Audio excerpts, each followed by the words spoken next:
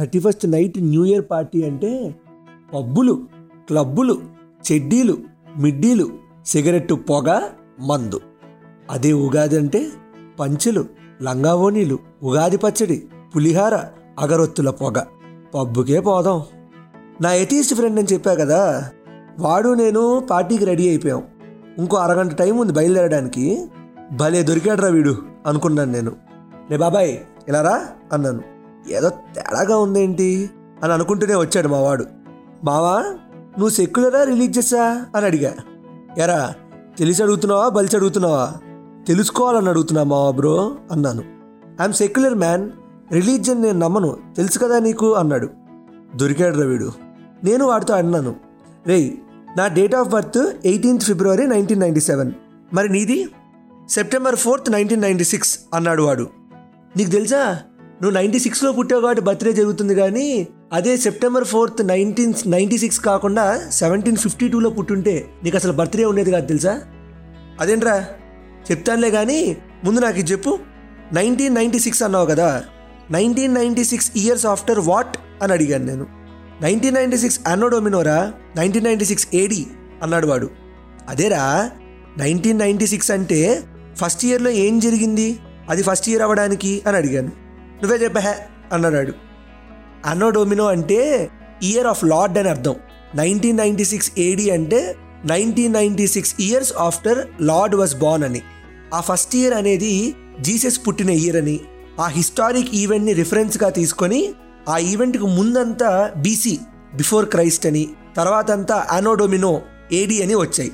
మరి నువ్వు సెక్యులర్గా మావా జీసస్ని రిఫరెన్స్గా తీసుకొని ఫామ్ అయిన ఈ రిలీజియస్ క్యాలెండర్ ఇయర్స్ని ఎలా యాక్సెప్ట్ చేసావు మావా బ్రో అమాయకంగా అడిగాను నేను.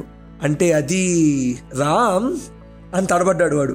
నేను అన్నాను, ఇప్పుడు నువ్వే చెప్పురా, ఫలానా ఇయర్లో శ్రీరాముడు పుట్టాడురా, ఆ ఇయర్ నుంచి అంతా AR ఆఫ్టర్ రామ్ అని, ముందంతా BR బిఫోర్ రామ్ అని అంటే నువ్వు ఒప్పుకుంటావా? అలా ఎలా? I don't believe in religion అన్నాడు కదా. మరి రిలీజియన్కి ట్యాగ్ అయిన ఈ క్యాలెండర్ని కాకుండా ఒక సెక్యులర్ క్యాలెండర్ని ఫాలో అవ్వాలి, రైట్ అంటావా కాదా? రైటేరా అన్నాడు వాడు. అసలు ఇప్పుడున్న ఈ క్యాలెండర్ ఎలా వచ్చిందో చెప్పనా? చెప్పు చాలా ఇంట్రెస్టింగ్గా ఉంది అన్నాడు వాడు. కొన్ని thousands of years బ్యాక్ బాబాయ్, Romans, Egyptians they had different types of calendars, time keeping అనమాట. అంటే ఎలా చేసేవాళ్ళు, ఆకాశంలో సోలార్ అండ్ లూనార్ మూమెంట్స్ని బట్టి క్యాలెండర్ పెట్టుకునేవాళ్ళు.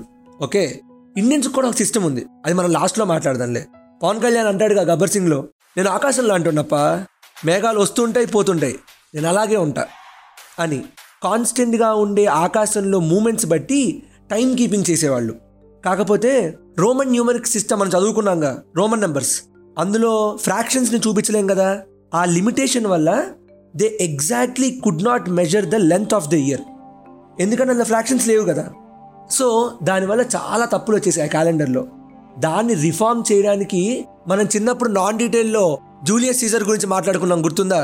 ఆ జూలియస్ సీజర్ -46 BCలో, అంటే క్రీస్తు పుట్టక ముందు 46 ఇయర్స్ ముందు ఆ క్యాలెండర్స్ అన్నిటినీ కలిపి అందులో ఉన్న మిస్టేక్స్ని రిఫార్మ్ చేసి ఇప్పుడున్న మంత్ క్యాలెండర్, అంటే 30-31 డేస్ ఉన్నాయి కదా, ఆ క్యాలెండర్ని తయారు చేశాడు.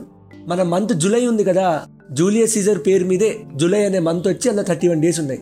అయితే ఏమైంది, అందులో కూడా తప్పులు ఉన్నాయి. అందుకే జూలియస్ సీజర్ తమ్ముడు అగస్టస్ సీజర్ ఆయన వచ్చి ఇంకొన్ని రిఫార్మ్స్ చేశాడు. చేసి ఈయనేమన్నాడు, నా అన్నకైతే జూలియస్ సీజర్ పేరు కాబట్టి జూలై అని పెట్టారు, నా పేరు మీద కూడా ఒక మంత్ ఉండాలని చెప్పి ఆయన ఆగస్ట్ అని పెట్టుకున్నాడు. జూలైలో 31 డేస్ ఉన్నాయి కదా, నా మంత్లో కూడా 31 డేస్ ఉండాలి, 30 డేస్ ఎట్లా ఉంటాయని ఆగస్టులో 31 డేస్ పెట్టుకొని ఫిబ్రవరి నుంచి ఒక రోజు పీకేశాడు. అందుకే ఫిబ్రవరిలో లీప్ ఇయర్లో కూడా 29 డేసే ఉంటాయి, 30 డేస్ ఉండవు. అలాగా మొత్తం అంతా పెంట చేశారు క్యాలెండర్ని. సరే, ఇంత కథ ఉందా? ఆగు, ఇంకా ఉంది. అసలు ఈ జూలియన్ క్యాలెండర్ని, అంటే ఈ జూలియస్ సీజర్ తయారు చేసిన జూలియన్ క్యాలెండర్ని క్రిస్టియానిటీ ఎందుకు అడాప్ట్ చేసుకుందో తెలుసా? క్రీస్తు పుట్టి చచ్చిపోయిన తర్వాత చాలా రోజుల తర్వాత, ఆల్మోస్ట్ 6 centuries తర్వాత ఒక్కొక్క ప్లేస్లో ఒక్కొక్క చోట ఈస్టర్ పండుగ, వాళ్ళకి చాలా పెద్ద ఫెస్టివల్. ఈస్టర్ని ఒక్కొక్క చోట ఒక్కొక్క డేట్ రోజు చేసుకుంటుంటే వాళ్ళందరికీ ఒక పర్ఫెక్ట్ డేట్ ఇవ్వడం కోసం క్రీస్తు పుట్టిన టైంని బ్యాక్ డేట్ చేసుకుంటూ వెళ్ళారనమాట. అలా స్టార్ట్ అయినవే ఇప్పుడు మనకు వచ్చే 1995, 1996 ఇయర్ క్యాలెండర్స్ అన్నీ కూడా. ఇప్పుడు మనం వాడే క్యాలెండర్ గ్రెగోరియన్/జూలియన్/క్రిస్టియన్ క్యాలెండర్ అదే. ఆ క్యాలెండర్కి తర్వాత 12th centuryలో 17th centuryలో మార్పులు చేస్తూనే వచ్చారు. అదే ఇందాక నేను చెప్పాక నువ్వు September 4th 1752లో పుట్టుంటే నీకు బర్త్డే కూడా ఉండేది కాదు. ఎందుకంటే 1752లో ఈ జూలియన్ క్యాలెండర్ని గ్రెగరీ అనే అతను రిఫార్మ్ చేశాడు. అందుకే తర్వాత గ్రెగోరియన్ క్యాలెండర్ అయింది.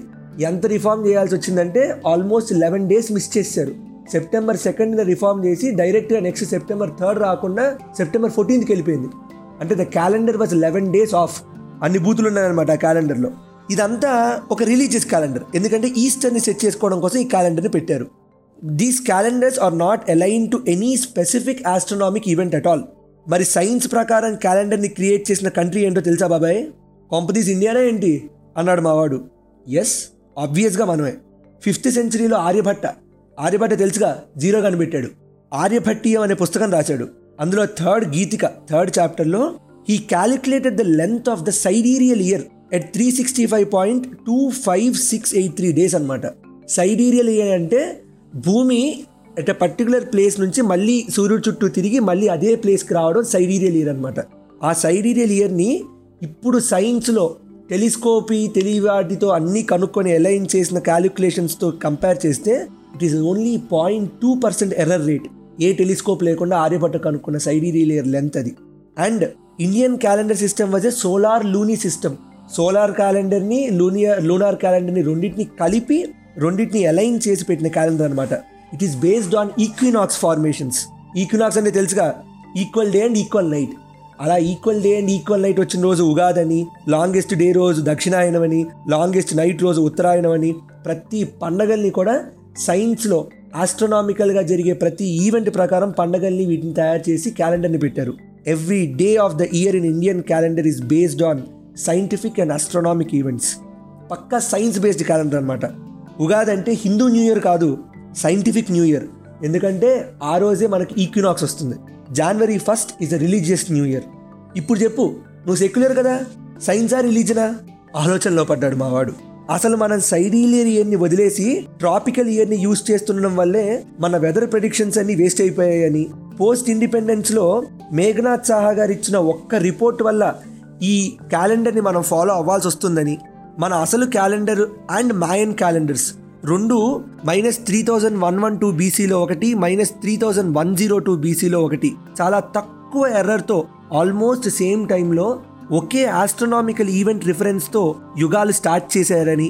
అసలు నీకు తెలుసా, అరబిక్ న్యూమరిక్ సిస్టమ్కి, ఇండియన్ క్యాలెండర్కి, న్యూటోనియన్ మెకానిక్స్కి, ఆస్ట్రోనామికల్ ఈవెంట్స్కి, వీటన్నిటికీ ఉన్న సంబంధాన్ని చెప్దామని లోపే మా వాళ్ళు ఫోన్ చేశారు. ఎరా స్టార్ట్ అయ్యారా అని. సర్లే ఇక బయలుదేరదాం పదలే అన్నాను నేను. ఇది న్యూ ఇయర్ కాదు కదరా, నువ్వెందుకులే పార్టీకి, ఉండిపో మండిపోయి అన్నాడు మావాడు. ప్రతిరోజు పండగరా అబ్బాయి, పద అన్నాను నేను. ఇది ఇవాల్టి ఇతిహాసం విత్ దర్హాస్. నా ఇన్స్టాగ్రామ్ ID అమాస్ దర్హాస్. వింటూనే ఉండండి చాయ్ బిస్కెట్ స్టోరీస్.